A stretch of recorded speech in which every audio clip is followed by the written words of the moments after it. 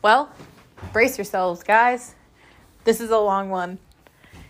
In today's episode, Delaney and I are going to wrap up our What Saved Us series, and we're going to talk about theater-type experiences. I promise we're going to go off on some tangents.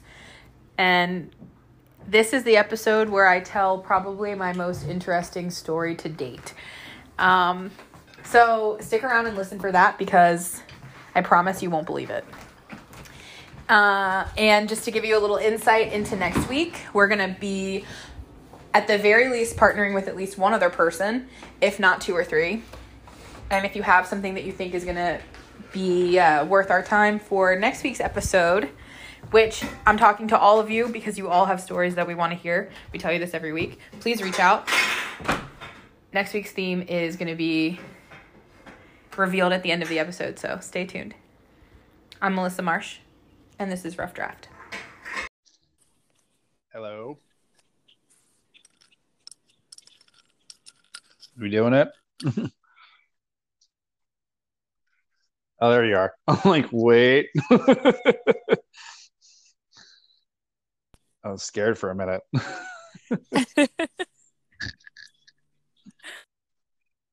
Right. Yes. Well, it's Wednesday, not Monday. It is Wednesday.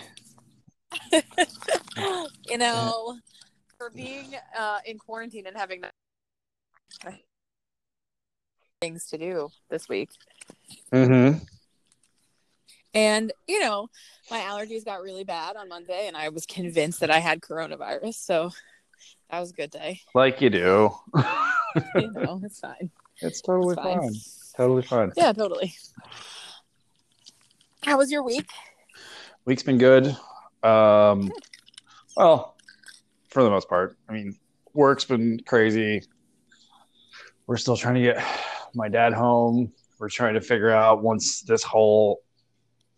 we find out what the rules are for when we can reopen, about how we structure the restaurants and people getting overtime and things like that, because from what I've seen, it's going to be probably, we're going to lose like half of our tables and half of our bar seats at both restaurants. Oh my gosh.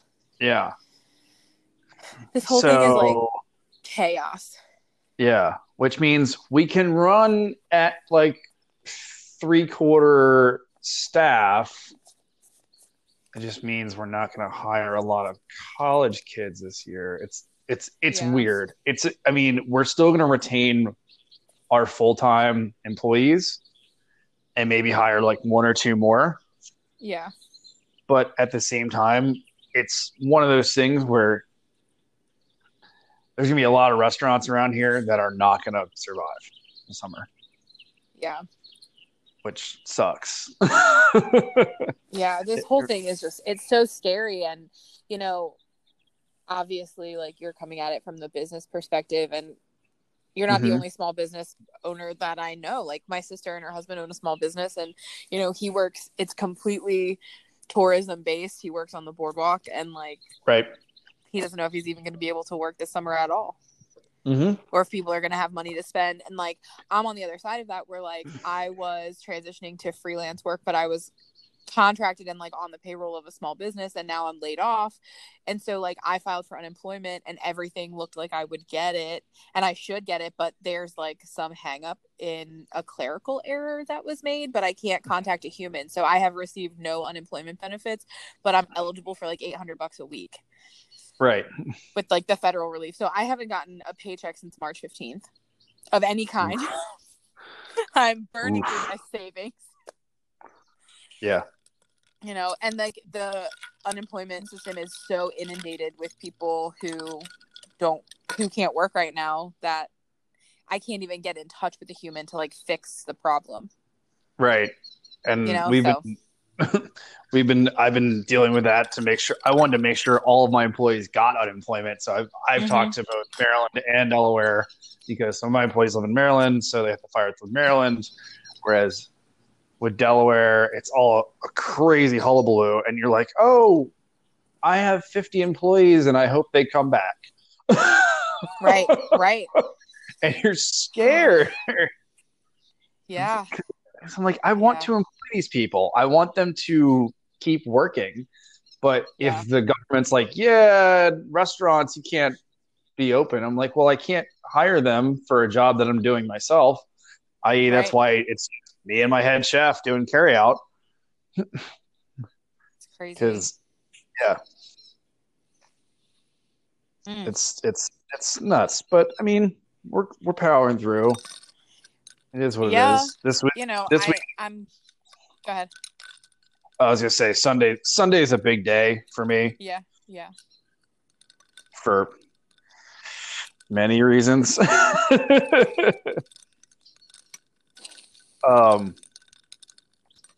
Sunday is like May is always a weird month, but like early May is like rough for me, especially May 3rd, because we're celebrating my parents opened Nantucket's May 3rd, 1991. It'll be a 30th season. That's crazy. My brother died on May 3rd. I graduated beginning of May in 2009. I moved back to Ocean City. In May. I think it was May 3rd of like 2010. Yeah. And now like we're just getting word that my dad might be coming home.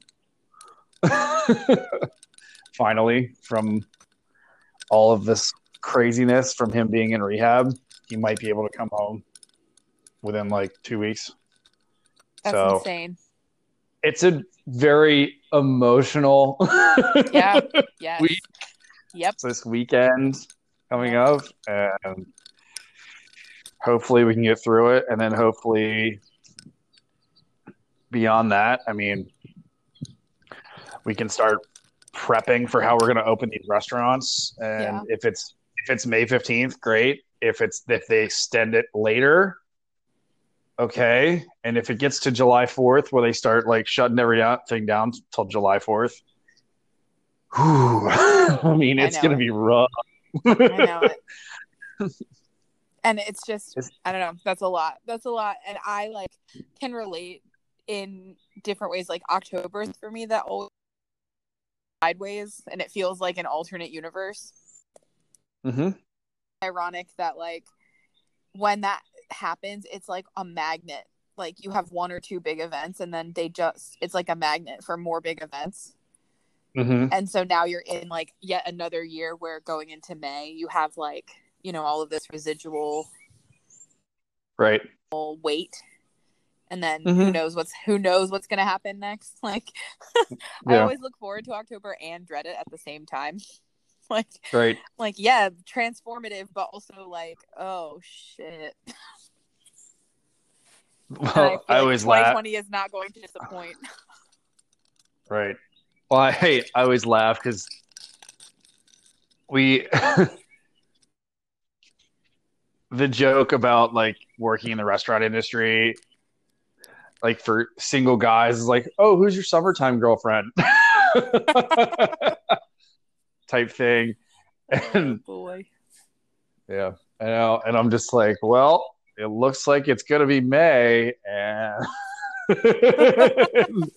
and like I said before, I was like, yeah, at a time when I stopped going on dating sites, and it's like, oh, I'm finally ready to like try to start seeing somebody, which I'm not, but it's like, you know what you can't do? Go outside and be with this person, be with anybody. Yep, of course. Of course. I was like, oh, the universe is ironic in so many ways. So speaking of irony and things that could save us. Also, I wanted to mention about October. I already took off for a day in October. Like I put it in my planner like 6 months ahead of time. Good. Mm-hmm. And it's Halloween. Yes. Yes. And it's very specific. It's Halloween it's on a Saturday and it's a full moon, so it means it's a blue moon. Yep. Yeah, for this year. And I'm like, I want no part of being in the restaurant No, at all. heck no. That entire fucking day. No, not at all. Not at all. And if I worked in a restaurant, or if I worked in a hospital, I would no. Yes. I'd say fuck all y'all. I'm out. I'm trying to go to like a cabin in the woods on goodbye. Right. I'm gonna go camp in my car.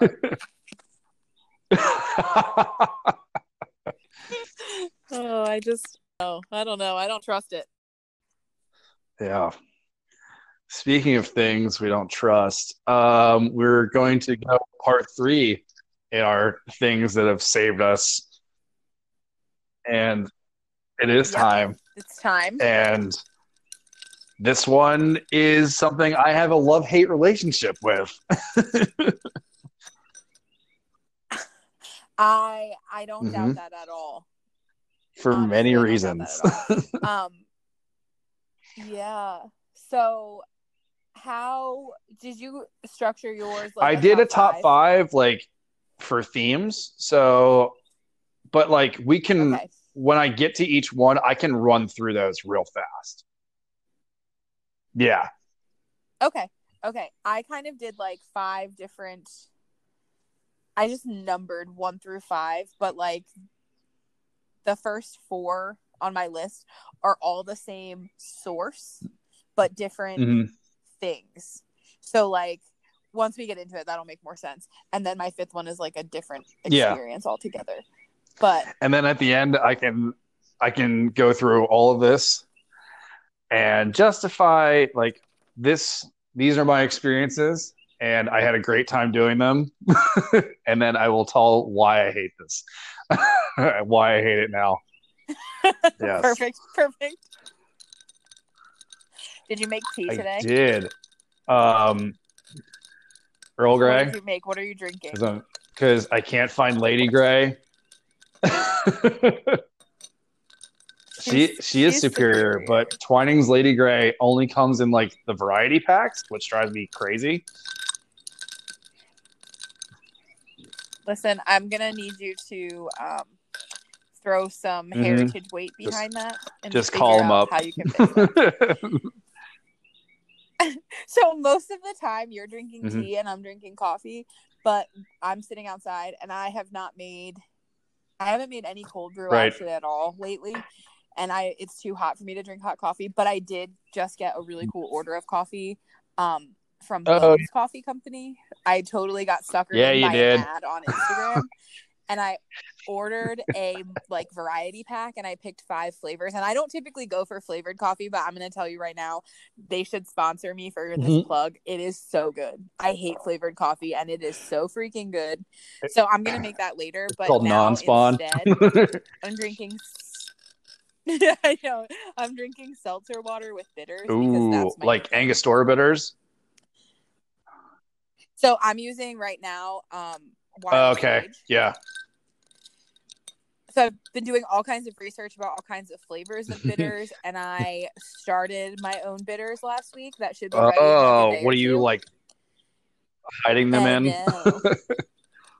You just, like what? I mean, it's kind of like kimchi. You just kind of put some roots in a jar, you bury it. Yeah. And then you're like 8 days later, it's like bitters.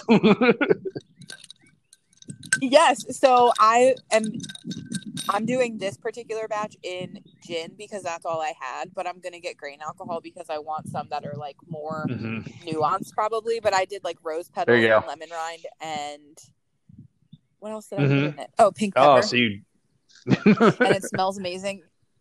Oh yeah, I can't wait. I can't wait to use it. But I was reading about like the digestive properties of bitters, like beyond just like flavoring alcohol drinks. I was like, I didn't know that people use this for this, and why am I so? I sent a message to Angela. I said, have we been sleeping on bitters this whole time? Like, what? Well, there's a whole category of liqueur called Amaros, and they're basically bitters, like digestives and aperitifs. And nice. I Yeah. figured you would know about So this. once when we start getting into like magical properties of booze, which will probably be a much later podcast. I mean, I don't know how much later. I'm thinking in like a couple of weeks because I am bored. Like, so I'm starting to get really into my like kitchen witchery, and like, so I ordered lavender petals Witchy because I was kitschy. out, and I have so much stuff in my house. I'm like, I'm gonna There make you my go. own bitters, and I'm gonna make whatever I want. So, but I like, yeah, Mhm. total kitchen. One of witch. my bartender friends, she makes her own bitters and tonics, which is like, yeah, Nice. it's really cool. And then I do all my own syrups and shrubs and tinctures, and we kind of exchange ideas and recipes for cocktails and things like that. Uh-huh. All right. Okay. All right. So Let's hit it. I started last time. Do you want the to start this time? sure. So I wanted to start because we're talking about theater. You start with the word, and because you're a writer, that's why I wanted to start with. Because if you're not doing anything, if you don't know what the script is, you're just a mime or you're doing improv. Yep. So I just thought about like 5 plays that really justify why I love theater. And they are going back to 12th grade English class, because we're talking about British literature. Instead of going, like I talked about last time, the reason why I didn't take AP English as opposed to what 12th grade English was because I didn't want to read the Canterbury Tales. And we were talking about Shakespeare. We were talking about all the tragedies. Yep. So we did Hamlet, and then we did Macbeth. Yep. So Macbeth is my number 1. Macbeth is a big one. Like the don't say the name of the play in the theater one. Right. There's so much. Yeah. You always call out the Scottish play when you're in the theater. Unless you're doing a production of it. I mean, there's certain ways around. It's a very like loose curse definition type thing. But there's always a thing where like people have died, or like lights have been smashed for no reason, or like stuff falls over onto an actor or something. Right. There's always like this curse around it, and I think it's so wonderful. And the play is just beautiful. So number 2, because I love theater of the absurd, the next 3 are like, so Waiting for Godot. Nice. By Beckett. Yeah. Who's Afraid of Virginia Woolf? So a more modern nice absurdist, Edward Albee. And then one that recently won a Pulitzer and was also turned into a movie, August Osage County by Tracy Letts. Oh, yes. Yeah. And then I wanted to also throw in Glass Menagerie by Tennessee Williams, because Tennessee Williams, he puts across such like male angst that's been beaten down by like motherly figures in his lifetime, and I'm like, I can relate to this. Oh man. But Glass Menagerie is a huge like influence. It's a very solid list. I just wanted to put those out there. So what is yours? So my number 1 is like an experience, my first like introduction to any kind of theater beyond like going to see a play was okay. That was going to be my number 2. Yep. So like perfect. That happened when I was transitioning into like that phase of my life that I was like hyper religious. We had like a ministry team that was like theater based. So the guy who was in charge of that, like our director, was a theater teacher at the school where he taught and like had a theater background. So it was this particular element of it is just about like being exposed to stage and like conquering stage fright and stuff. Like I know that I said before, a lot of people have a hard time believing this about me now if they meet me now, that I used to be like cripplingly shy. Like hated to speak out loud, didn't like to talk in class, didn't want, like, just so shy and anxious. And I don't know what the hell I was thinking, because I still didn't know most of these people. So I started going to youth group, and then I started going to this church on Sundays, and like that was my extracurricular like thing that I did besides work, because I did also work a job. But I was so shy. I had just met most of these people. Some of them I didn't know at all. And they were like, yeah, we're having tryouts for our like traveling ministry drama team on Wednesday. Yeah. And I was like, I'm going to go by myself. And that's one of those moments for me that I have to definitely say, like, the influence came from outside of me somehow, because I never would have chosen to do that by myself. Like, I had way too much social anxiety at the time, and way too much, like, just, I was too shy. And so I went, and it, like, the auditions were improv, like, straight improv. Yeah.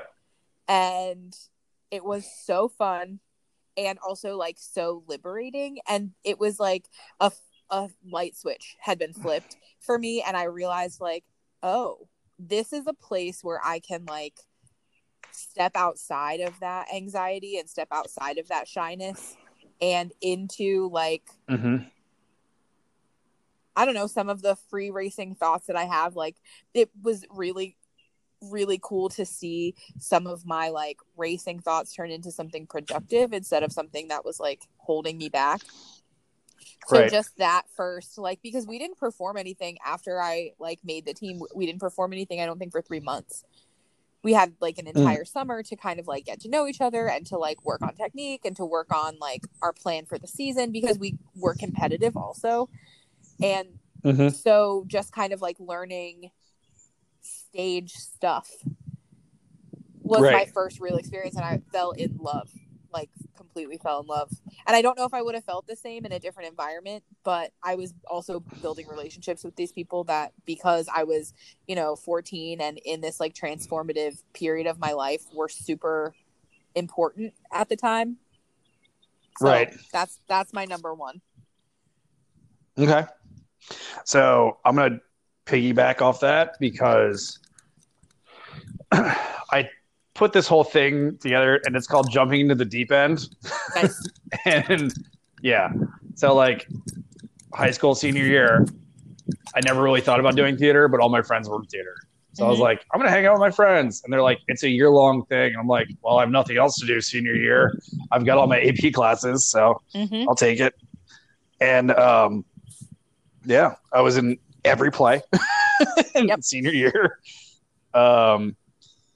And then I went to, once I graduated, I had already committed to University of Richmond. I was going to be a chemical engineering major. But that was super scary, and it was my first college experience. And first semester, I was like, whoo, this is not cool. Like, I had, like, a C average. Yeah. And then second semester, I took an acting class, and because the chemistry building was being closed for renovations for a year, so I couldn't take any chemical engineering classes or science classes. Again, I have to point to some sort of outside influence on this. Yeah, weird. And he, like, I'd always had bit parts. I would never lead. And I tried out for certain things. And I started to learn the hierarchy of theater.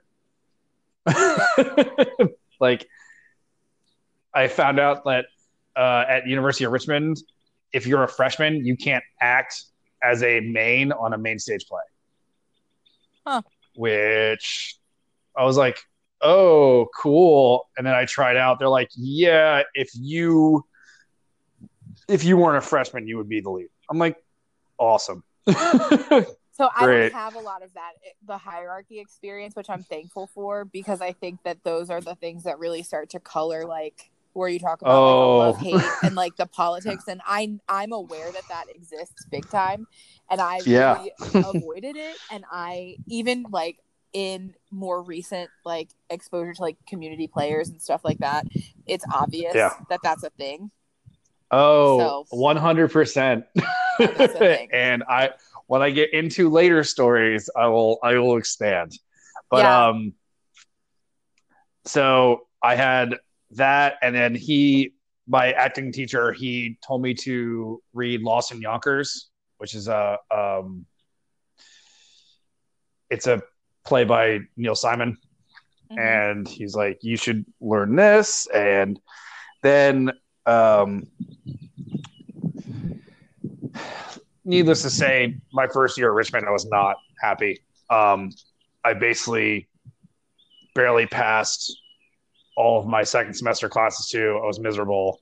I moved back here, went to Warwick, just got some credits and for a year and a half. And then I went to Mary Washington, which I went in as a business major because I was like, they don't have a chemical engineering department. So I did business. And this is another one of those moments where it's definitely like outside influence because I went to my first accounting class. It was one night a week. It was 3 hours. And it started at 6 o'clock at night till 9 o'clock. And I said, there's no fucking, like 45 minutes in the class, the teacher was talking and it was like the driest, most monotone man I've ever heard in my life. And 45 minutes in the class, I'm like, nope, I'm out. And I immediately went to my dorm room, changed all 5 of my classes. Jesus. And I was like, you know what? I'm gonna do theater. And they had a festival going on. It was called 365. And it was like 365 plays in 365 days. Like this one author just wrote this book of plays. And they're like little one-act plays that you can perform in about 10 minutes. And I love it. They're like, have you ever done design before? I was like, no. They're like, perfect. And they're like, you have 3 plays and you have to design them around campus to be acted out. I'm like, what? Oh. And they're like, and it's done in a week. I'm like, oh, okay. Right so, into like, that deep end. Yeah, right into the deep end. And that was fun. That also led into like my first board operating job because I had no idea about design or anything. So soundboard, light board, I learned everything that first semester I was at Mary Washington. I learned as much as possible as fast as I could when it come to design and back of the house and things like that. And I got my first job was a musical. And because you needed practicum credit. So they're like, you got to do something on stage. I'm like, all right. And they made me this thing. So there's a play called Bat Boy the Musical. And it's based on the National Enquirer photograph. It's a bad play. It's a bad musical, but it's so fun and ridiculous.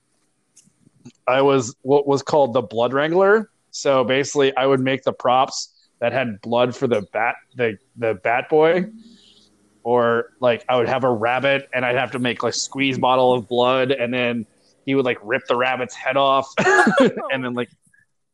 But you just like sew the rabbit's head on, and then he like squirts the bottle like into his mouth. It was great.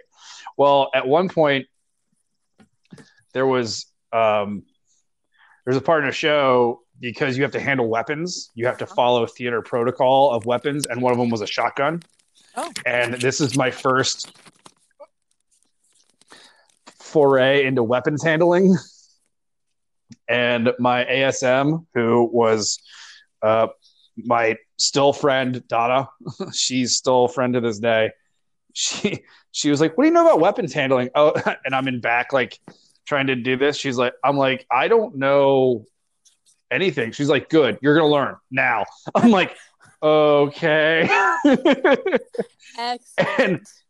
And then she like explained all the like the gun handling of how I like, here you are, thank you, and like looking the person in the eye, transferring the weapon, all this stuff. It was crazy. It was one of those things where I'm like, this is absurd. And this is my first semester here, and I'm 3 weeks in. Or no, this was like week 6 of my first semester in Mary Washington. I was like, good Lord, this is crazy. and then the other jumping to the deep end is after I graduated my apprenticeship, which those who think theater is you'll never get a job in theater, I say fuck you, sir. Because I graduated in May, and then I had an apprenticeship and a job in July. Correct. So there are definitely jobs to be had. That's the kind of thing, though, where you have to be flexible because there's a lot of relocating and traveling and things like that. But right, there are jobs. 100%. Yeah, 100%. And it was at Studio Theater, which was probably the worst 6 months of my life. But I learned I was the lighting apprentice, but I also wanted to do acting and musical stuff. But they specifically made me the lighting apprentice or electrical because I did sound too. But so the first week they're like, yeah, you have every apprentice, and there was 9 of us, and they put us in a townhouse in DuPont Circle with 6 apartments. I'm like, oh boy. Okay. Yeah. And they justified not paying us by quote unquote paying for our rent. And then they would pay us $150 stipend every week. Oh, good. Yeah, that's funny.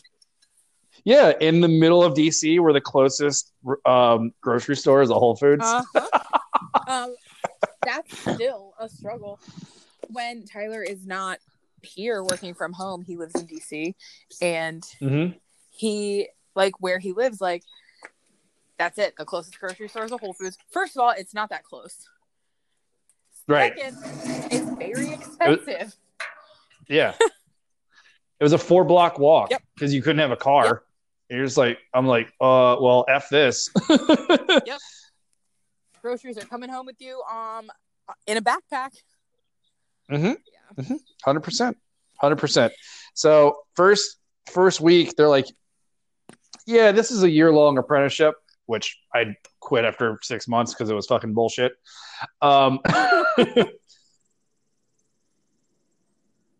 So they told us, they're like, yeah, you have a year-long just job to do. And it's like a year-long project that you have to set up the like maintenance of or figure out like some organization thing or whatever.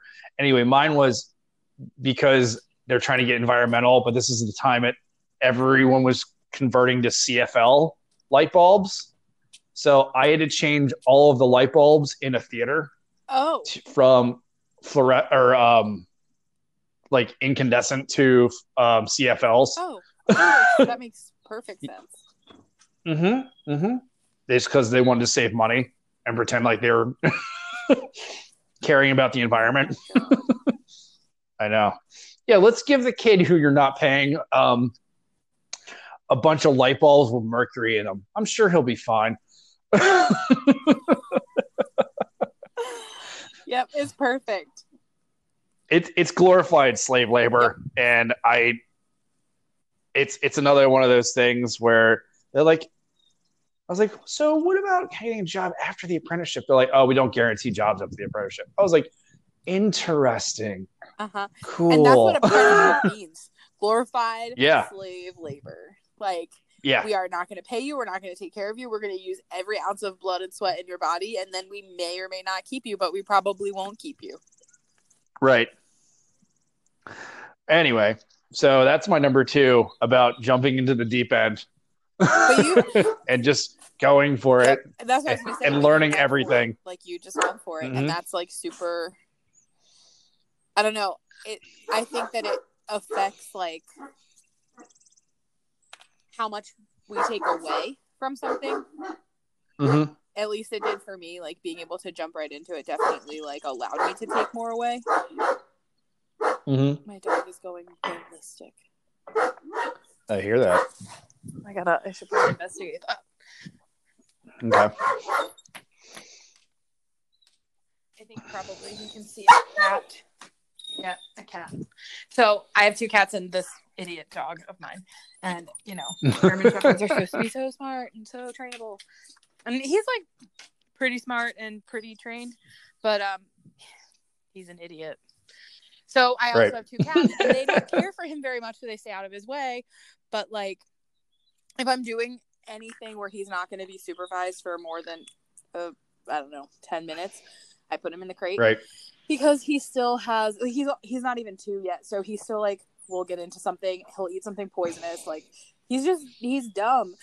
So the cat when he's in the crate will come out into the rest of the house because they stay in the back part of the house. We have a gate in the middle, so he can't go into the bathroom and eat the cat food or go into the bedroom because he'll eat Bella's stuffed animals. So they'll come out, but if he sees them, he goes nuts. Like not like, oh, I want to play with you, and not like, oh, I want to eat you, but like, who are you, stranger? There's a foreign object in my home and I have to alert to it, and I have to alert to my owners. Please come. There's an emergency.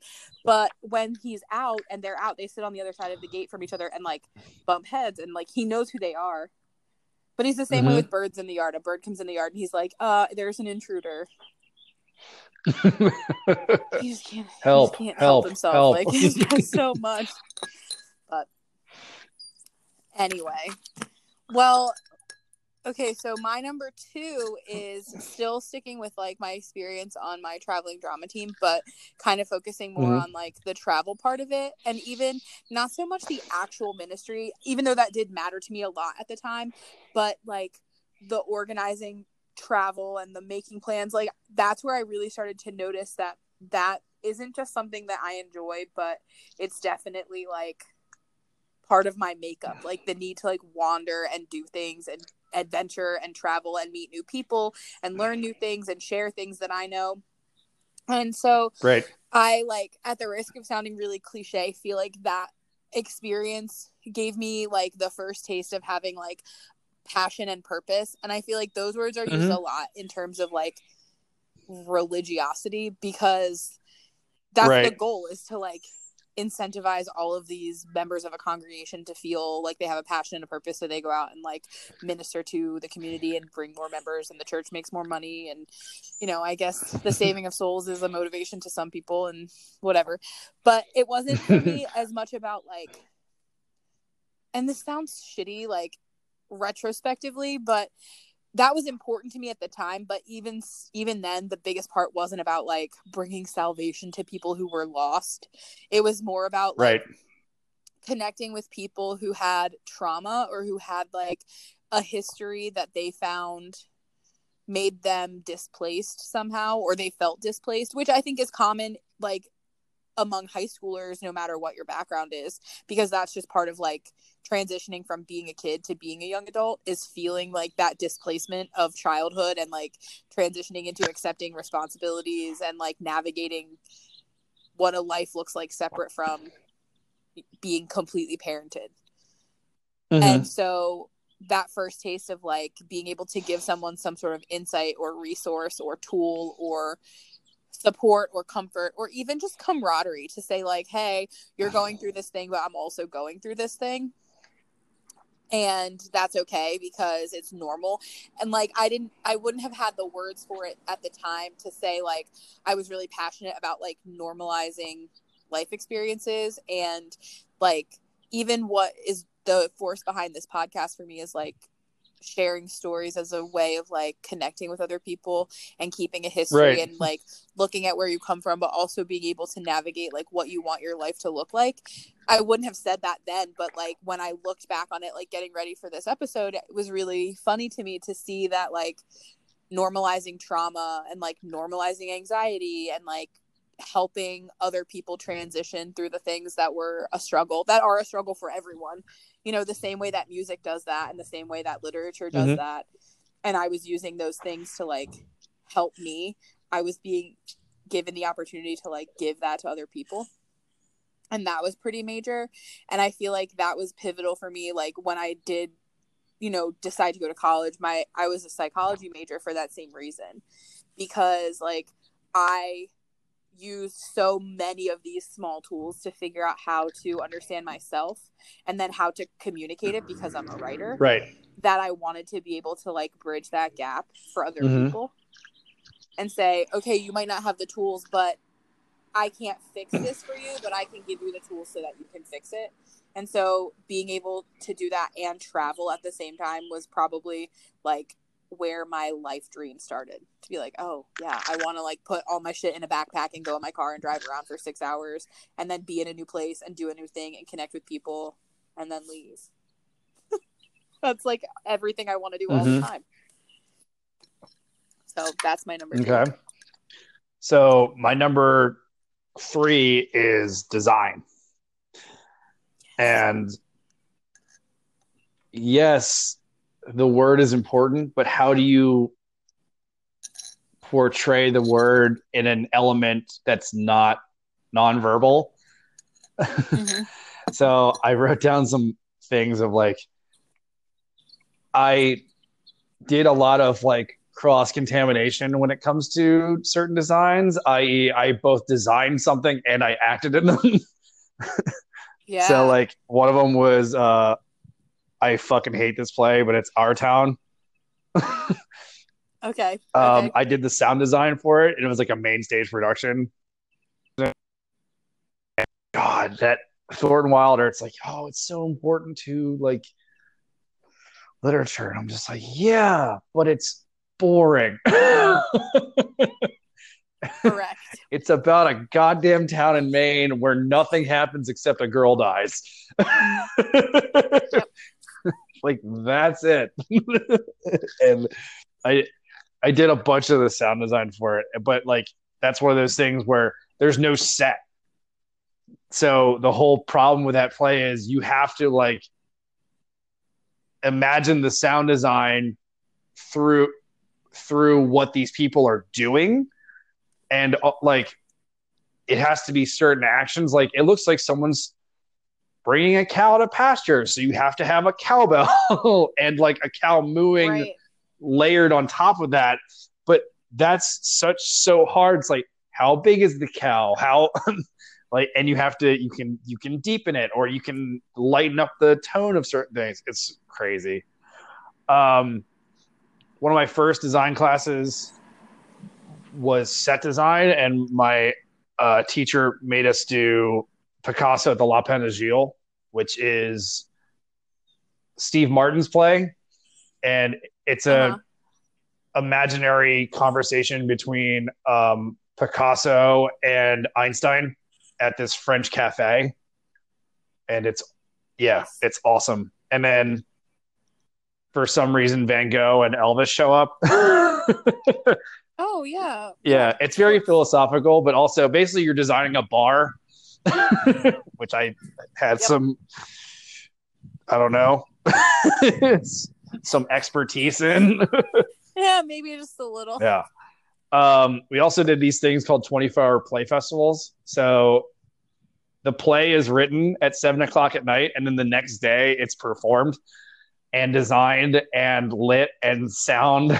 So like everything, it is anarchy, and you're running on 1 hour sleep, and it's just nuts. Like you can't leave the theater. I love it's great. I did it 3 years in a row. It's insane. It's fun and it's insane, and you're just like, why? Why though? I also, one of my favorites, Santaland Diaries, which is a play based on the David Sedaris book. I love it. Yeah, and it's one actor on stage basically acting out all of the book, but my job was to both light and sound it, do all the sound design. have mall entrances or like Christmas music or certain things that kind of help the theme. And it was just a wonderful play. And then, so the pinnacle of my lighting design career was like my final senior project. When we were getting our senior projects, and we're like, okay, these are the 4 plays, because for your senior project, you have to be involved with one of the main stage productions and do it in some way. And mine was a musical, because why the fuck not?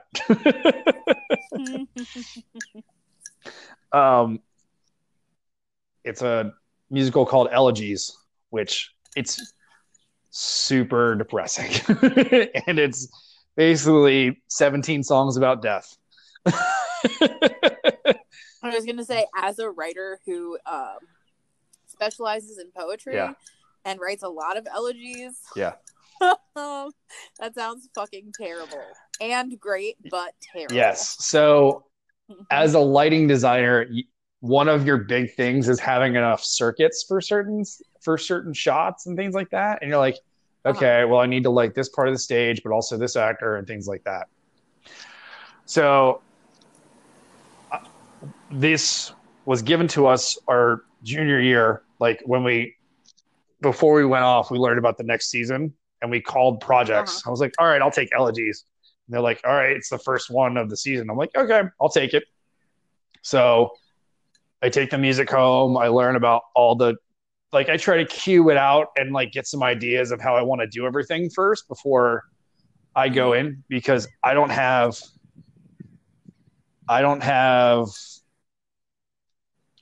any concept of what the set's going to be, because the set is done by a professor.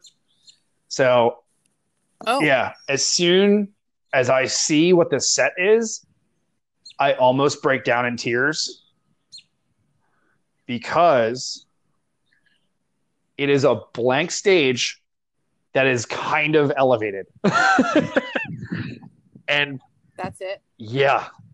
Oh, good. And with someone with very few lighting circuits, I was just like, motherfucker. I'm like, I have to light an entire stage with very few lighting instruments, and at the same time have to get coverage on like 5 actors on stage, and also have side lighting and different mood sets. And I'm just like in my head, as soon as I just want to take all of my notes and just like throw them into a bonfire, I'm just like, fuck. Damn it. Oh man. Yeah. It's the dog I was playing in my head. This is fine. This is fine. So yeah, I mean, and that's the thing about design is you can't just commit to something. You have to the very last moment, because design is just a one part of the play. It's not just yeah. So that's my 3. Perfect. My 3 is dealing with like the people part of theater. So we were a competitive traveling team, which means like it was the same group of us for essentially 4 years. Yeah. We had some transition. We had a couple of people leave, but for the most part, like we were all a traveling team year round for 4 years. And a lot happens. Like if you've ever been part of a single play, you know, like a lot of bonding happens just in one show. But then when you're writing, you're acting, you're doing trust exercises, which are like foundational to a lot of like theater basics. You have to have like some ability to trust the people on stage with you. You have to understand each other, have some sort of chemistry. So you're building relationships with people. And that was really interesting for me, because I would say that during that 4-year period, all of my very best friends, with the exception of Angela, were people that I had met and like traveled with on this team. Right. And it's funny, you know, you have to also remember we're in high school, and high schoolers are not known for being particularly emotionally mature yet, or Nope. always very honorable or faithful. You know, most of the time you don't really know a whole hell of a lot about the world itself, or like how to act or how to be Right. in a good, healthy relationship. There's a lot of learning that happens in that 14 to 18-year-old body and brain. Mm-hmm. Plus your hormonal, plus your, you Yep. know, whatever else you're bringing to the table. Everybody has a history. Right.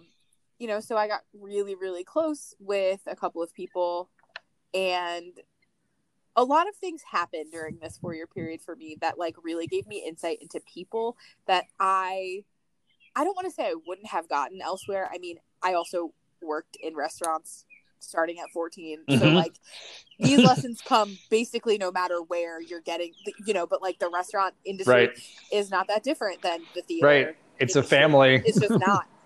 It's a family, and it's dysfunctional as fuck usually. Yeah. So like I started being hyper aware of at first it was just a matter of like I was making friends, we were honest, we trusted each other, like I am an honest person and I am a trustworthy person, and so like I was still really naive to the fact that even at like 14, 15, 16 years old, people can be vindictive and nasty just for their own self. Oh, I learned that real quick at Mary Wash. You know, and like so I had and then this was also where I started learning something that still took me until I was probably I don't know, 32 to fully like accept that like as a woman who inhabits a body, my body will always be in some way objectified by someone. Yes. And sometimes that someone is also me. Like I'm not going to deny that. I'm not, you know, and it's very, very common to learn this through internet exposure now, but don't forget we didn't have that then. So like the things that you read about, the way that like a guy will come on to a girl and she'll say no thank you, or I'm taken, or I'm not interested, and then he turns into like, well, you're a whore. Right. So the way that I came to understand that kind of mentality was like after 3 years of being on this team with people who I loved, very deeply loved, there was a guy who like I guess had taken an interest in me but had never expressed it to me, and he like kind of propositioned me, or I don't know, I didn't pick up on his cues, and to me it was like really subtle, but then something I had done he took as a major rejection and he got angry with me, and he went behind my back and started spreading rumors about me that were like devastating to me. And when I found out, I went to like one of my mentors and I was like, I don't know what to do. I feel like he made me look like an idiot. I feel like he said things to you, like my director. I was like, I feel like he said things to you that weren't true. And now, you know, I feel like my reputation is on the line. And he was like, well, people know you and they know better than that. But like, also take it to him. Right. Like take him to task for it. And that idea, I was baffled. Right. Baffled. I was like, oh, I can hold somebody accountable for like saying something about me that's not true. And then there were other circumstances where like, you know, I had a girl who I thought was a very good friend to me like send topless nudes to a guy who I had feelings for since I was in like first grade from my house when I was sleeping, when she was like staying over my house. And I was like, this is a family. Yeah. Like, you know, these kinds of exposures I think happen anywhere. In like when you're in high school, it's not exclusive to theater, but for me, like these weren't just people that I went to school with. These were people that like I slept beside on trips 3, 4, 5, 6 times a year, that I was like up until midnight rehearsing with, and I was like crying with about my family, like whatever, you know. And so that was the place that I really started to like be less naive about the way that people operate, especially when like hormones are involved or like pride is involved. I learned a hell of a lot about like what someone else's wounded ego can do to 100% me. And that was something that was like, it was startling to me. And so, like I said, I would have learned it probably anywhere, but you know, it was among like a pretty small, intimate group of people. And I think that I don't know that I would have wanted it to be with anyone else. Like, I don't think that I would have wanted to learn that in a huge environment like our entire high school. You know, you're talking issues of like intimacy, like romance, sexuality, and then for me there's like this religious aspect of it too, where I'm like, well, I'm not supposed to feel that way. Well, like, then if somebody's flirting with me, I'm totally disregarding it because they can't be flirting with me. They're 10 years older than me. That doesn't happen. But they probably are. But they probably were. Like, you know, and things like that just happened. And so not only did I learn things then, but then later, as I got older and started to like learn more stuff, and I continued to like be reflective, be internalizing, grow, and like reach for, you know, information that helped me become who I am, which is, I feel like, pretty self-aware. I would spend time reflecting on those experiences and go, oh, you know, but the tools that I have now to like navigate that kind of stuff definitely started there. And, you know, that like idea of like that intimacy that you don't really get. It's like a family, but it's not. But it's like a relationship, but it's not. And then, right. And then when that transitions into like, you know, we all started to graduate and go our separate ways, and the team kind of broke up, and I took over directing the team for a year before I left like the church and everything. And there's a definite like grief process that happens there too. That is different than just graduating high school, because that's a big one, but there's like something exciting on the horizon. You're going to college or like whatever. This was just like, we outgrew our time together and everyone just left and scattered. And then most of us also left the church around the same time. So there was like an added element of grief to that. But like, you know, that was definitely a learning experience that has continued to affect like the things that I know now. What looks something on the outside, I think, looks really small. I think when you say, oh yeah, like I was a theater kid. Oh yeah, I did this theater thing. People are like, oh, that's cool. It's like going to summer camp. I think you probably get some of the same lessons at summer camp, you know, but it's definitely formative. It's very formative. We're almost at an hour. Do you want to? I was just going to say that. Let's do the thing. We'll take a break. So we'll take a quick break, and then we'll be right back. We're back. Ta-da! We will yet. Yes. So, speaking of going off your point, your number 3, I wanted to talk about acting and how acting finally gave me the confidence to, because I always thought I would just be like a bit player. Because I love eccentric like bit parts because they're always fun. Like I was in Adult Evening of Shel Silverstein, and I played a bunch of bit parts. I was in She Stoops to Conquer, and I was like a servant, which I always thought was funny. Spitting into Butter, I was like a dean. But one of my like very premiere plays, I didn't even act in it, and part of what we did for like our level 2 acting class was basically you get one play a semester and you do the whole play by yourself, but like you had to have acting partners in like certain scenes, and then like you would break down the scene for each one. And the play that I like fell in love with, about how this could be a formative moment for me, about how I could be a lead, how this has so much depth of character, was a play called Orange Flower Water. Yes. By Craig Wright. Yes. And that play really showed me like, oh, if I tried out for the lead, I think I could get it type thing. Like it gave me confidence to like focus on what I could do in the future. And it gave me a wonderful like perspective into relationships and working with children and the best at and working with conflict, but also in relationships, like at one point you deal with your wife in the play, and then at another point you deal with your mistress who you're going to spend the rest of your life with, and it's about divorce and an affair, and it's crazy. The play is crazy, and it's beautiful, and it's all set around one.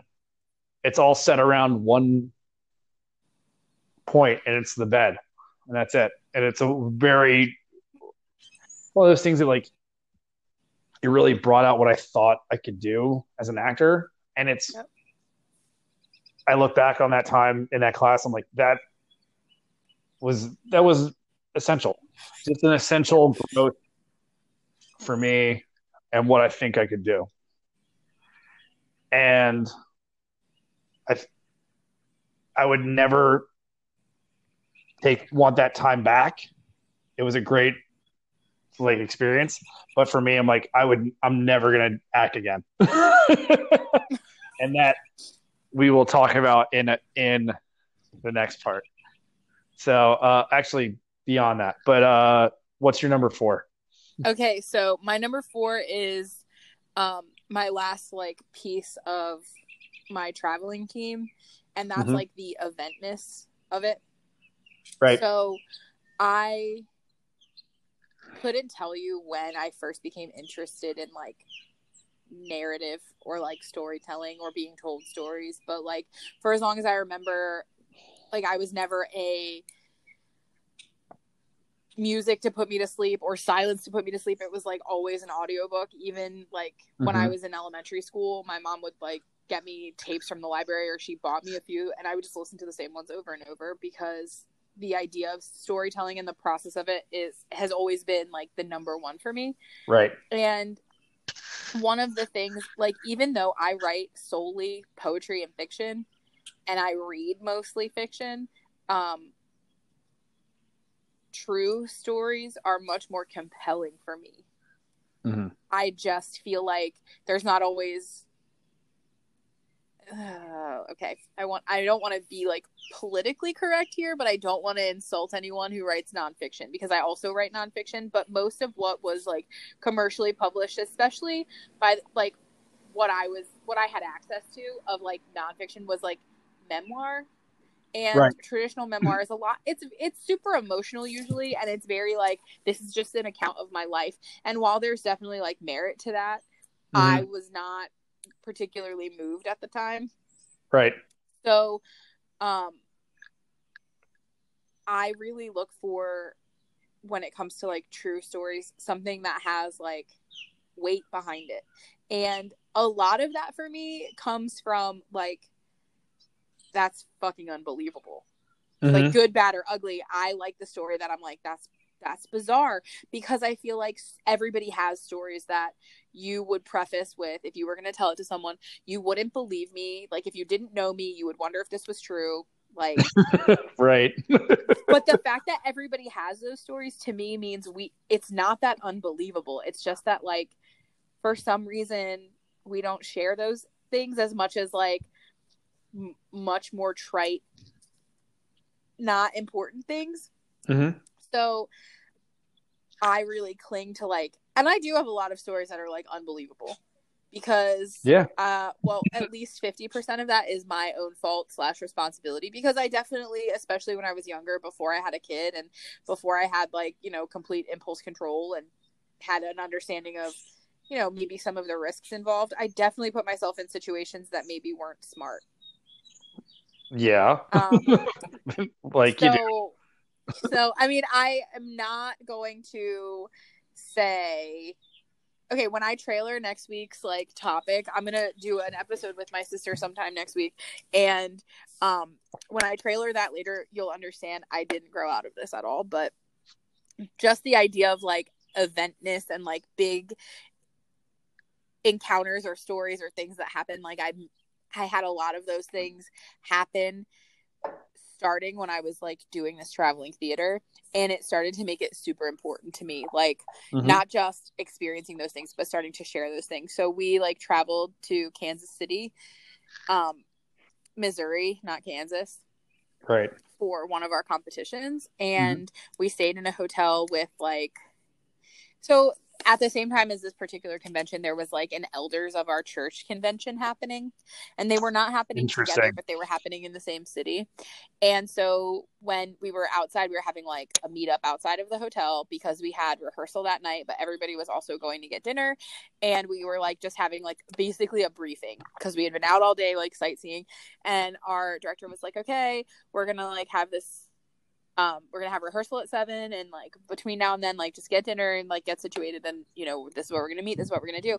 And there was this old man, like, I say old, to me I was 16 maybe, he was at least in his mid to late 50s, right, if not older, and his hair was completely white and he was wearing a suit. And this is in the summer and it was very hot, and I was like, you know, maybe he's just an elder. There weren't that many hotels in like the general vicinity of the convention center where these events were happening. So I was like, maybe he's an elder of one of our churches. Like, he was just standing there like super interested in us. And one of the girls on my team was trying to get my attention from like across the group while we were getting like basically our directions, and she kept like interrupting our director. And he finally was like, could you please stop talking? Like, I only need 5 minutes of your time. And so she like shut up really fast, but then she came over to me and she was like, listen, I need to tell you about that guy who was standing right there.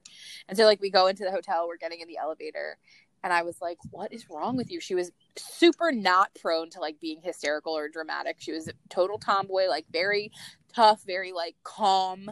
Mm-hmm. And she was panicking. And so we get into the hotel, we go into the elevator, and she's like, he was talking about, and then we turn around and he's just standing there in the elevator, and the doors close behind him. And I have like this distinct memory, like she grabbed my arm like super hard and he just started laughing. And there were like 6 of us in the elevator.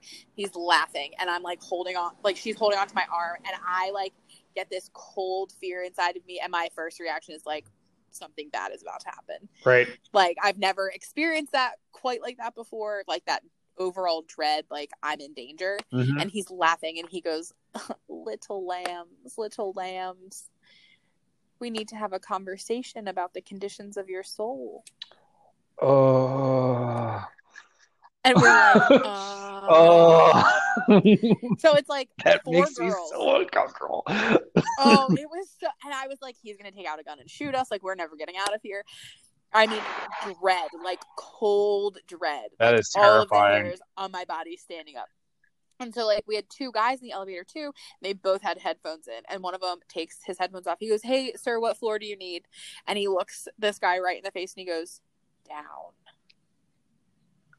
And this guy, his name's Ryan, he's like, the basement? Like, what?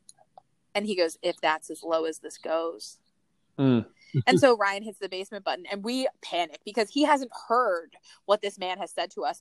But this elevator, so like this hotel was like not an old hotel, but not a great hotel. It was like a DoubleTree, but like, you know, right. It was not great. And the elevator, so like typically when you get into an elevator, it goes in like order of floors. Right. Typically. But if in this one, if you hit the 3 and then the 2, it would go all the way to the 3rd floor and then back to the 2nd floor. Like, it wouldn't stop in order. So whatever button you push first, that's where you're going, baby. That's it. And this man hits the basement, and then he hits 3 too. And I was like, we're done. We're dead. Miracle of miracles. Like, we went up instead. And this man is just laughing. And so we hit the 3rd floor first. We get out. All of the girls get out. Ryan says to us, guys, this isn't your floor. And we were like, get out. He doesn't. He stays on the elevator. We take off for the stairs so that we can go back downstairs to tell our director, security, anyone, like, what has happened, because now we're afraid this man is going to like hurt someone. Mm-hmm. And as the doors close and we start running for the stairs, you can hear him in the elevator shaft screaming at the top of his lungs. God. So we run downstairs. We're hysterical. We go to the desk. Our director's like, what is wrong? We're like, there's a man in the elevator. He's going to kill them. Like, he threatened us. He was screaming. He said he called us little lamb, blah, blah. And he's like, oh, slow down. Like, what? And so they sent security. And so it turns out, like, while this is happening, this man gets out on the 2nd floor. Sees one of the girls from our team who had gone up in an earlier group on the elevator, starts chasing her down the hallway. She loses her shoe. It's a flip-flop. He picks it up. He takes a bite out of it. He chucks it down the hall. She gets into a room. He just then, like, apparently composes himself, knocks on the door of another girl on our team, introduces himself to her as the devil. So she shuts the door, and then, like, I guess security went up, and his son later like said it was our fault that we instigated him, and then like told the hotel security that he wasn't on his medicine, and there was no resolution after that, and we don't know where they went or if they left. That is terrifying. That is fucking terrifying. So, like, separate from the actual experience of the moment, I have to be honest, like, those kinds of experiences definitely are formative in who I am as a person. Right. And also who I am as a writer. Yeah. And how I like approach other people, and like that there's nothing in this world that will ever like make me forget that moment or forget the fact that like a mentally unstable person unmedicated can be dangerous. Any random person at any time can be dangerous. Mm-hmm. And basically, like, you just never know what you're gonna run into. And I am definitely someone who is like big on, I'm definitely spontaneous, I'm a little bit impulsive, but I definitely like what weighs that evenly for me and really makes me like what I feel has kept me alive and also like safe and responsible is my anxiety, because for every ounce of me that's like, let's just do it, what's the worst that could happen, there is like 1,000 bullet points on the other side of my brain going, these are all of the things that could happen. You're like, no. And then I go like, okay, let me weigh the probability of like these, and these, and then the ones that are left, like, is it worth the risk? And I've come to do that very quickly now. Yeah. But I will never forget that, and I do really like to be prepared, and I also find it influences like how careful I am with strangers, beyond just like regular like you should be mindful of strangers, but the way that I choose to act or interact in a first encounter with someone. Right. You know, like, part of that's retail. I could never be a Karen because I've worked retail, and I also don't have that entitlement problem. But part of it, too, is just, like, never knowing who I'm talking to. Like, I would never approach someone and assume no harm could come to me, especially if the things I'm going to approach them with are, like, accusatory and potentially verbally violent. Yeah. I always, if I'm in a situation like that, I'm like, hi. Yeah. I'm I try to like diffuse it as soon as possible. If there's any problem with like food, or if I'm in a hotel and my room is weird, or I try to put on like the happiest face possible, because I've learned in so many years of customer service that people respond better to that. Correct.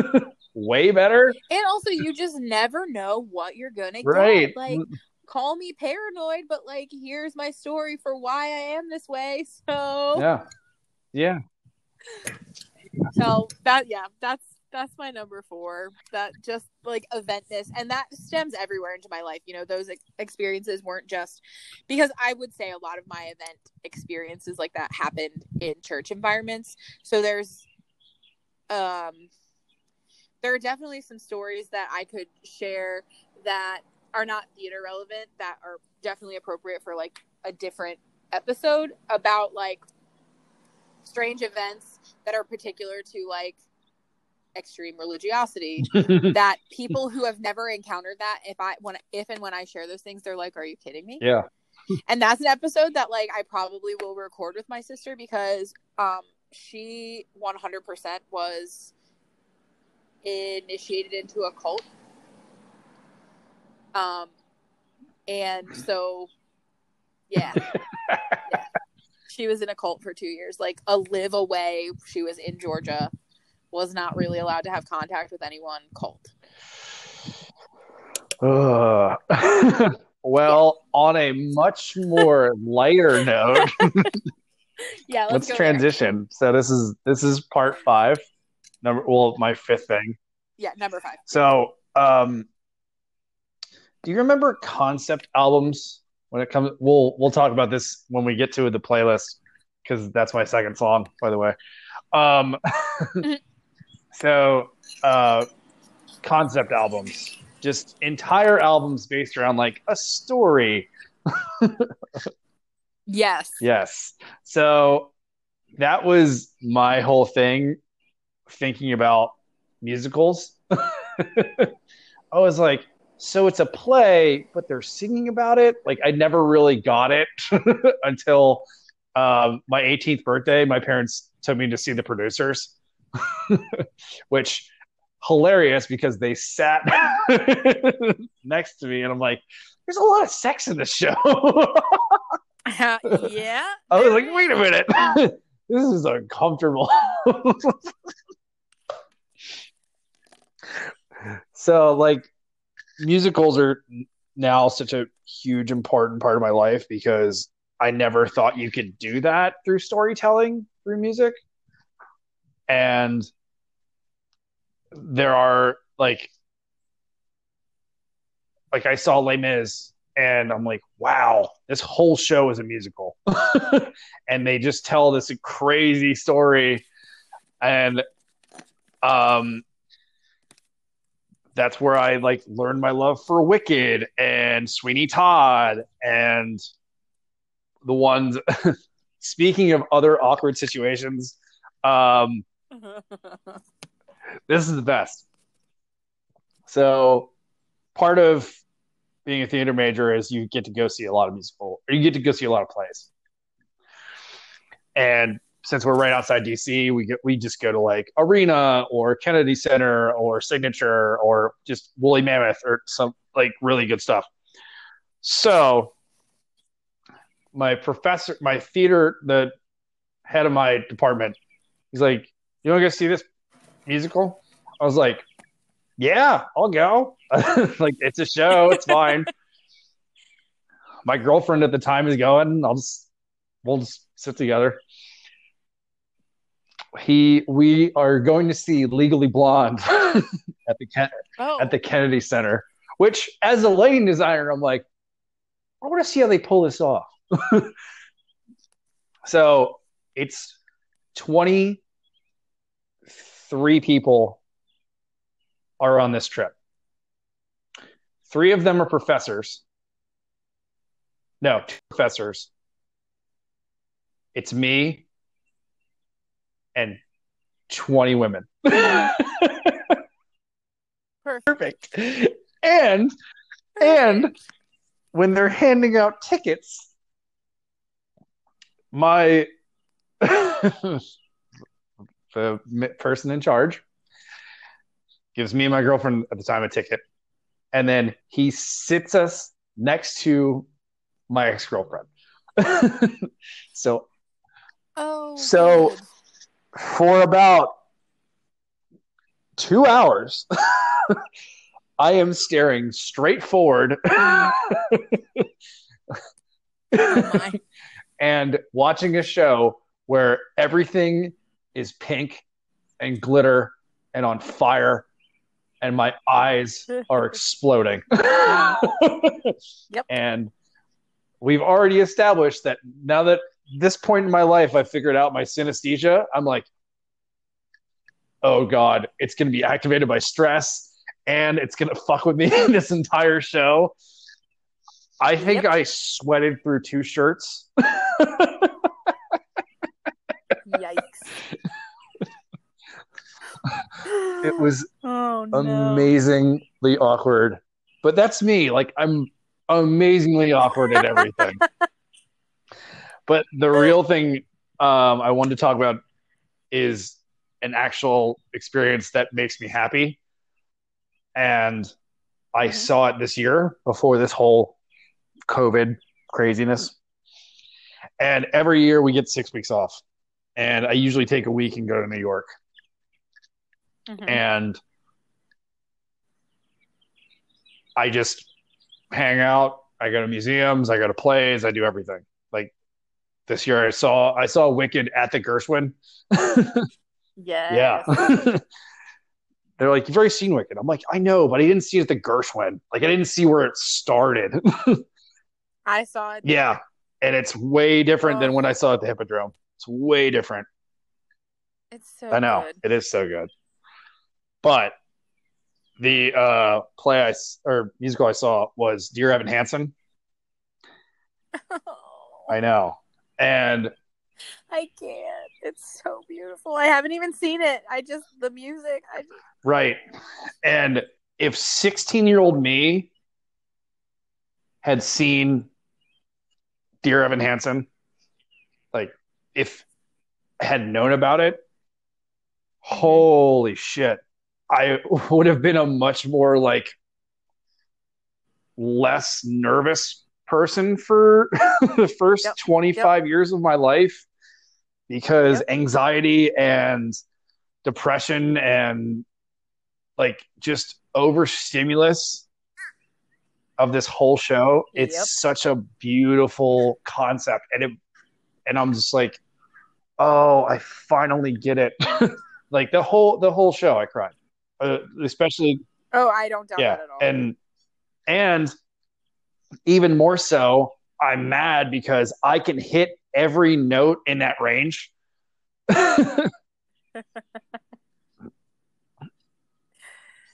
Yeah.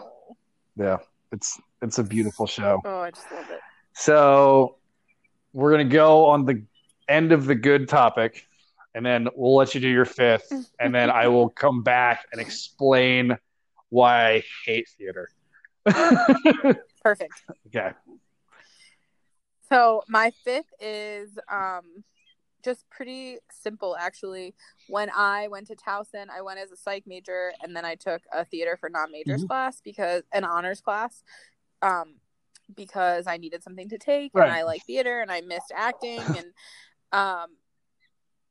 the class itself was a pretty good time. So it's a lot of non-acting kids. Right. So most of what we did was improv, which was amazing, and some like short one acts and things like that. But the thing about it that was so transformative for me, or like rescuing for me, is this was the thing that like made me decide I didn't want to be a psych major anymore.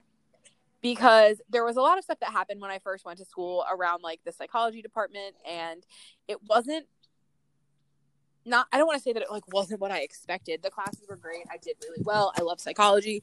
I took AP psychology with Miss Lehman. So like she's incredible and brilliant, and she made me love psychology so much. And I also just have a knack for it. So when I went to college and I was in like honors psych classes and doing really well, I wound up like in a situation where like I had been given an assignment. I couldn't complete the assignment with the tools that I was given. It was like a research observation project that basically the data didn't support an argument at all. And when I like presented that to my professor, he was very dismissive of it. He said, just write the paper anyway. So when I wrote the paper anyway, I was very clear that like my observations led to like basically invalid theory. And I used a lot of research to back it up, and he failed my paper. Wow. And I'm pretty confident that a lot of that had to do with the fact that like he was trying to get a grant. And he was working on research. Got it. And I was so, at this time, like baffled. Because the things that I was starting to learn about myself then, but didn't really come into like full understanding of myself until probably even the last 5 years, are like, I'm a researcher at heart. So like the data is the data. Right. Yeah.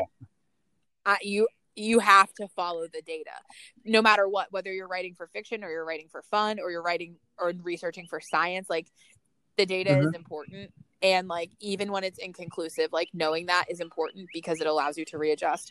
What I can't stand is politics.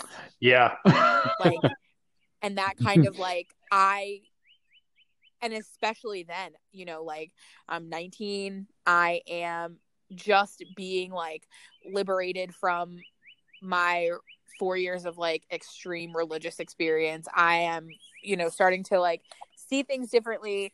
And I'm on like a fucking mission. I'm like, I'm not going to rewrite this paper supporting your criteria. No. Right. I'm not doing that. And so I took a C on the paper. ultimately. And I was fed up. I just didn't want to do it. I didn't want to be in psychology anymore because I didn't want to like deal with that kind of like red tape. And it's the same for me as why like I wouldn't make a good teacher, not because I don't like teaching and not because I don't like students, but because like there's a lot of political involvement there that you have to follow a lot of rules that don't make a lot of sense, and I just don't do well with that. So I was at the same time in this theater class and I was having a great time, but also my professor was incredible and he was directing a play and we had to go see a bunch of plays for our grade, and I wound up seeing The Marriage of Bet and Boo, which is completely non-traditional.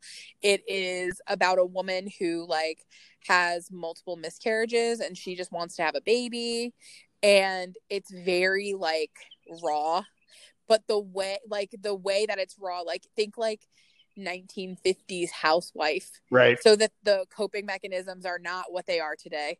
The acknowledgement of miscarriage is not what it is today, which is still minimal, you know. So those kinds of topics are like really challenging to be presented in this environment. So she's basically having a breakdown on stage, but then so is everyone else, like, and I was like, this is what I want to do.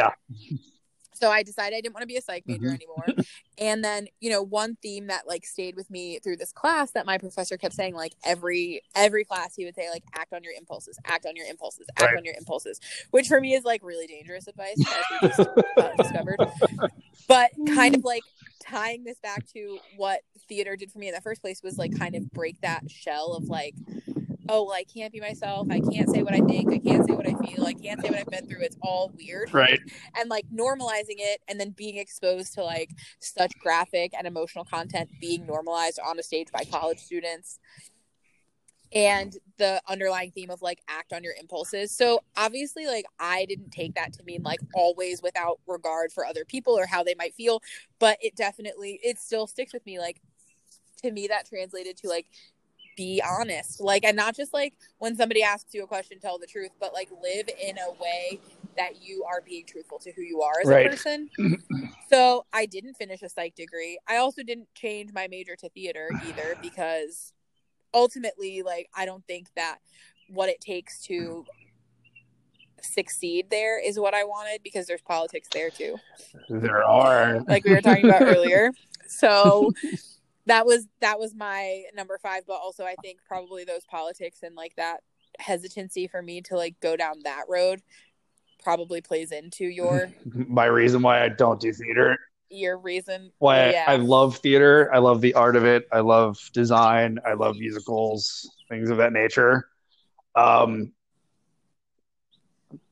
reasons why I don't do theater anymore are very organizational and politics. I brought up University of Richmond. Freshmen can't act on the main stage. The apprenticeship, I paid for acting classes at that theater, and then all while doing my job there, working 40 hours a week, also taking classes. And then once the season got up and started, they're like, oh, you can't take classes anymore. I'm like, but I paid for them. They're like, yeah, but you need to be on here doing these portions. I'm like, well, if I had known that, I wouldn't have signed up for these acting classes. I wouldn't have paid another $400 for these acting classes.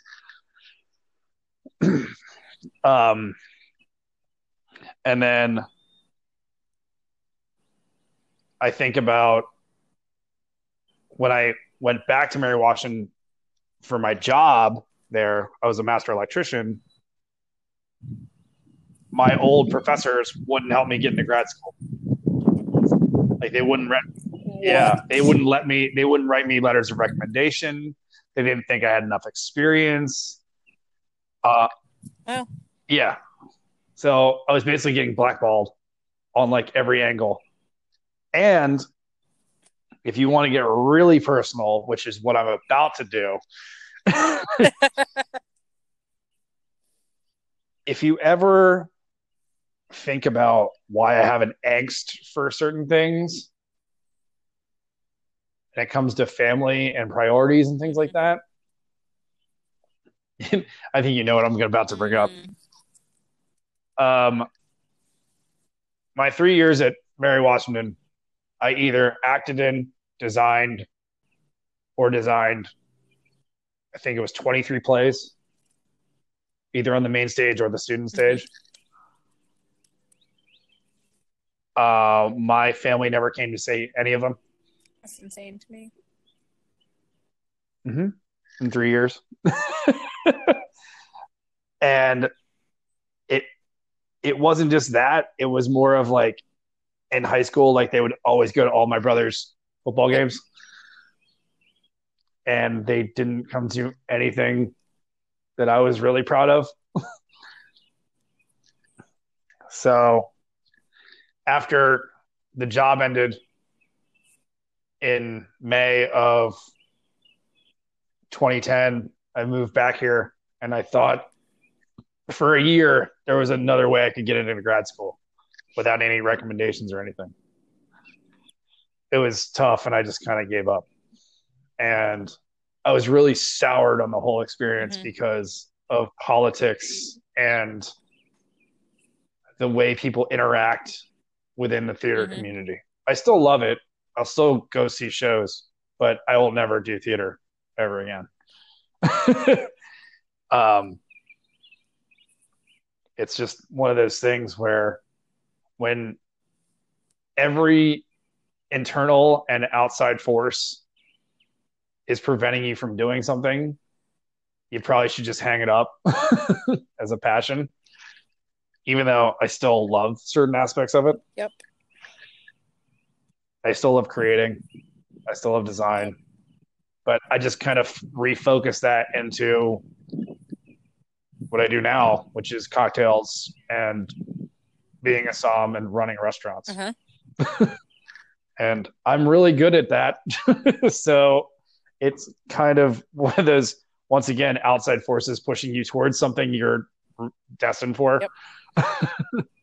And yeah, that's why I don't do theater anymore. But that being said, I think we should talk about music. I think so too. Yeah. So, do you want to go first on your number 2 song? So again, we're doing like the way that we came in contact with these songs or that they became important. My second one is the Paramore song on the list, but it's not one of their like better known songs. No. Yeah, when I saw that, I was like, "Whoa, that's a very actually." I don't even know how I came to listen to it in the first place, except that I wasn't an internet pirate, but if you were, I probably would have found some like obscure music, because that's what I would have liked, was more than just what was like readily accessible. So anyway. Or you have a friend who is really good at it. I really listen, if we had to pick more than 5 songs, I think that Circa Survive would have made it on my list. Ooh. But then like the conversation around it gets a little gray about where it came from, because I have an idea where it come from. I don't know what you're talking about. Anyway, maybe we'll have to add it, because that album still to this day is like, if I'm in a mood, I got to turn it on. Right. But this Paramore song is different than most of their other music, even their older stuff, but especially their newer stuff, because you have like Hayley Williams vocals like always, but then you have like another male voice doing like a very emo part of this song that's very like aggressive and kind of screamy, but the song itself is beautiful. And it really resonated with me the first time I heard it. I probably listened to it on repeat like for 3 weeks when I first heard it, because this at the time, so we talked about last week, like I was just transitioning out of like this religious time in my life and moving from my family, and kind of that's the big one I think for this song is like I'd moved out of living with my mom for a lot of reasons, not just my age, and I was living with like my boyfriend's parents basically at the time, and they were allowing me to like stay in their home because I was trying to go to college, and I was applying. When I applied for college, I only applied to one school because I knew I wanted to go to Towson, and I knew that I could get in. And so I did really that for Richmond. And when I say that, people are like, wow, it must be nice to like definitely know. Like, I was like, well, it wasn't that, but like I couldn't really afford application fees for 5 schools if I knew I wanted to go to Towson, and I knew that I could really, the odds were in my favor to get in. Right. So I was staying with them because my mom had moved to Delaware right at the time that I was like about to go to school, and I couldn't afford out of state tuition. Yeah. I could barely afford in-state tuition. And so that transition of like, I felt really isolated. Right. And I've had a lot of like tension throughout my entire life with my family, both my parents, in varying degrees, in varying seasons. And so like kind of leaving my mom was the right choice for me and good for me, but I was definitely frustrated because she had moved out of state and I needed to go to school, and it didn't seem like it was important to her, and everything is catastrophic when you're 18. And also I was trying to start a life for myself, and I wanted to be able to have something for myself. And I also was leaving the church, which had its own, like, there was grief involved with that, which we've talked about a lot, but there was also some serious, like, shame, because when I decided that I didn't want it anymore, all of the people who had loved me, quote, unconditionally, and wanted to parent me in the absence of my father, and wanted to, like, walk beside me in my life and imagine great things for me, were suddenly telling me, like, how foolish I was, and how, like, misled by the devil I was, and how I must be living in such sin. And I was the same person I had been, like nothing had changed. And then I was dating someone who like was not particularly socially accepted in my family, and was not particularly socially accepted among like my church friends. He was an atheist. So that was a big no, but he was so good to me that like this song, like there's such a contrast in like the vocals of this song, that understanding like that contrast and seeing like me, this like, oh, poor little misled Christian girl and terrible atheist, who was like ultimately at that point in my life the most kind person that I knew. Right. Like all things considered, how everyone who had loved me was like, it's off. Weird how atheists can be kind to people. So there was definitely something to like realizing, again, like I'm not alone in this experience of like what seems complete opposite, like really creating a harmony. And to me that was like a symbolism, because the song sounds like that to me. Like it wouldn't sound like, oh, I would never think to put this kind of music together, but it was very effective and very emotional, and also just kind of encouraging. So that's that. So I brought up the idea of concept albums earlier when we were talking about musicals. Right. So let's take that a step further. What about a concept band? Okay. So my second song is Coheed and Cambria, The Growing. So once again, we talk about destiny and fate and things like that. And when I first heard Coheed and Cambria, I'm like, okay, so what's going on here? That first album, like, I really like it, but at the same time, you keep hearing the same random names throughout the songs. You're like, wait, why is that here? That was in the other song. And then you find out, like, oh, this is a concept band. Yep. This album is a concept. And then come, like, throughout their whole career, their first 8 albums, from Second Stage Turbine Blade all the way to like Year of the Black Rainbow, is an entire story being told. Sci-fi drama on like huge proportions. And then they do this like the last album they did is not the most current album, but the one before that, they're like, let's just do a pop album. And they do like this pop rock album that has nothing to do with anything else. Yep. Yeah. So I chose The Crowing, not only because of certain tattoos on my body, but also The Crowing is one of the most important parts of the story to me. It's when the main character learns that he is going to be the savior of the humans. Well, yeah. And he's told by an angel named Ambelina. Well, angel-like creature. She's like a fairy. That he is the savior. And at this point in the story, he's like 17, which when I heard the song, I was 17. Correct.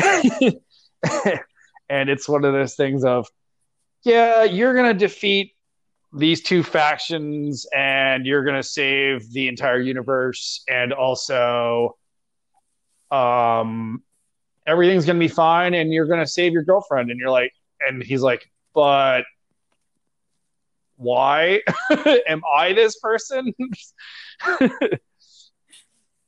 It's very like this kid growing up reading a bunch of sci-fi, but also in a Catholic household.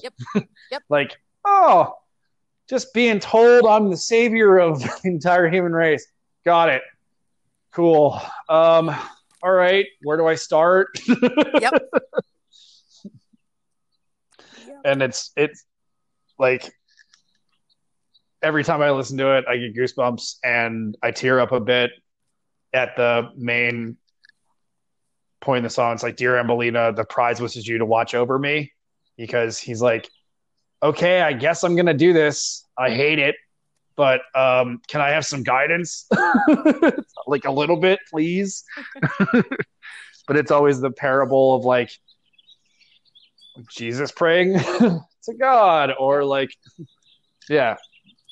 And it's one of those things that just, it's a very important part of my life. Yep.